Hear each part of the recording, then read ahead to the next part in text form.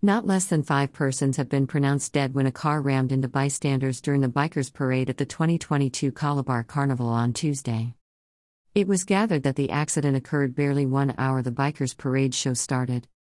According to eyewitnesses, the Toyota Camry lost control and rammed into the bystanders' crowd of people, killing 5 instantly while many others were rushed to the hospital.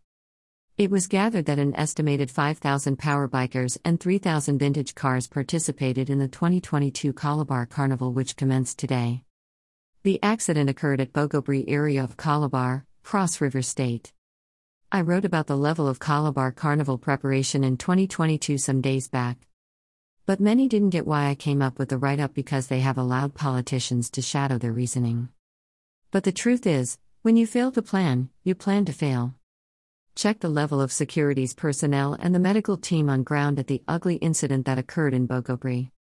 Did you see any uniform on ground to ease the worries? Not even Red Cross officials, a Facebook user, Temple Lawrence stated. Meanwhile, the Cross River state government led by Ben Ayad is yet to issue statement over the ugly incident. Some youths in latest videos posted online were seen trying to go violent over the ugly incident while dead bodies seen on the road. Greater than Oge you no get head Opkakwu had nothing to do with this. Greater than Rocket, engineer, at HB_244, December 27, 2022. Greater than poor people, heart.